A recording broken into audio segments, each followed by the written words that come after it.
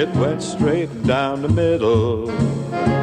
Then it started to hook just a wee. Let's move on to the major championships and talk a little bit, just maybe in chronological order in terms of how they typically laid out during the year. The Masters was generally the opening event. It is today.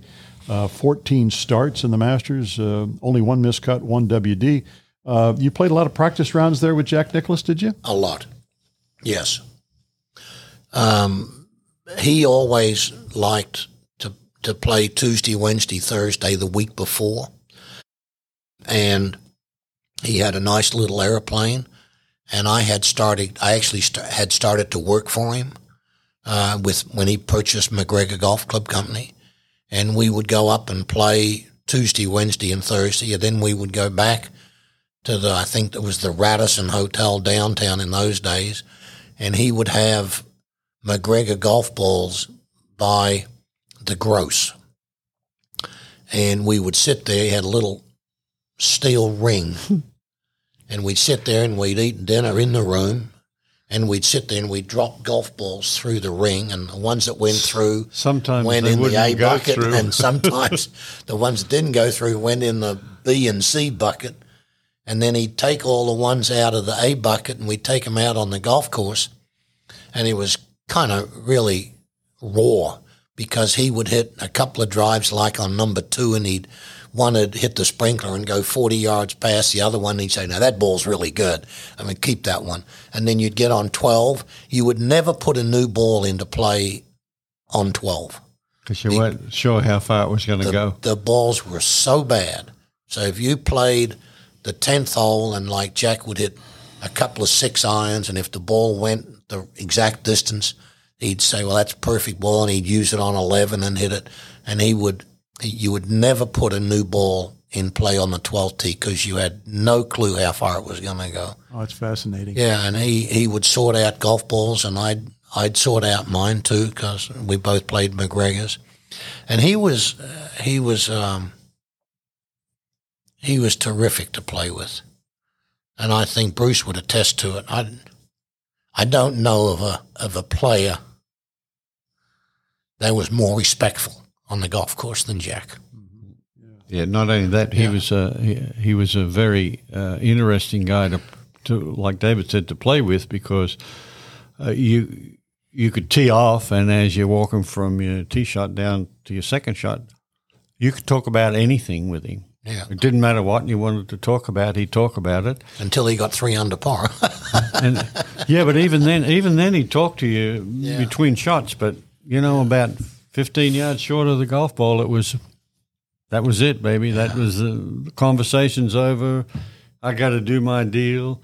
I think mentally he was the strongest player that I ever come across that could go from having a basic conversation about anything and then just center in on what his next shot was.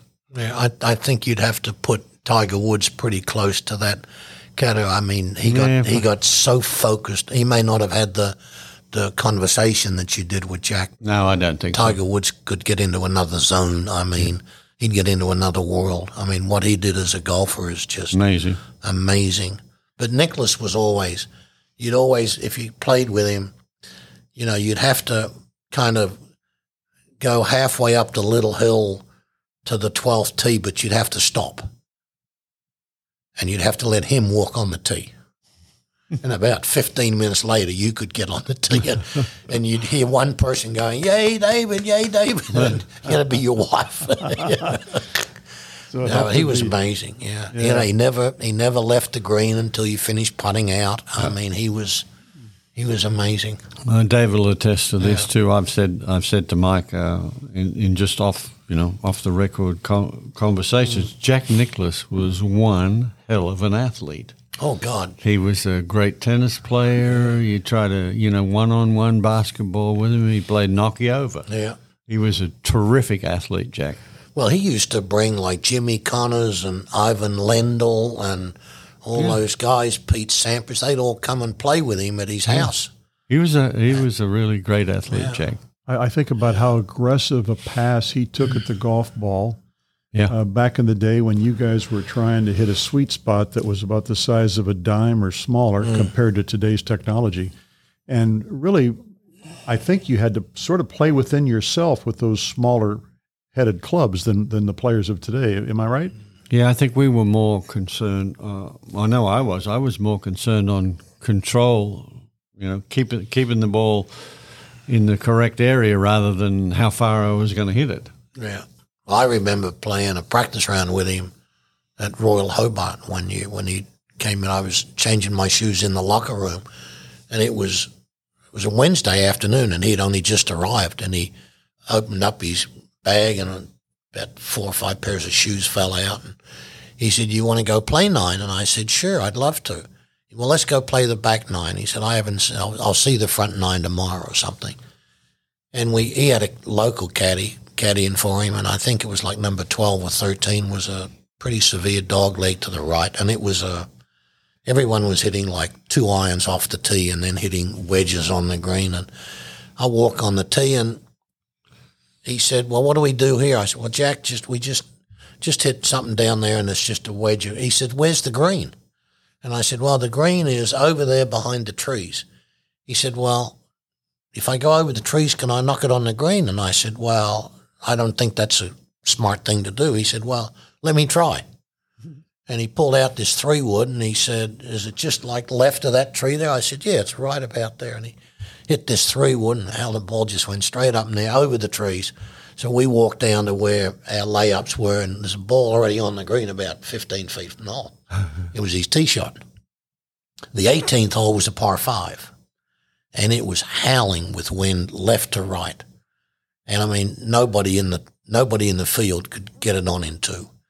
And he hit this low cut drive that started left and went down the middle of the fairway. And he just rifled a 1 iron on the green and said, how do you beat somebody like that? And you couldn't. I mean, that's how it was pretty hard to beat. Yeah. We hope you've enjoyed this short track of For the Good of the Game. And please, wherever you listen to your podcast on Apple and Spotify, if you like what you hear, please subscribe, spread the word, and tell your friends. Until we tee it up again, for the good of the game, so long, everybody. Whack down the fairway, it went smack down the fairway. Then it started to slice just a smidge off line. It headed for 2, but it bounced off 9. My caddy says, long as you're still in the state, you're okay. Yes, it went straight down the middle, quite a way.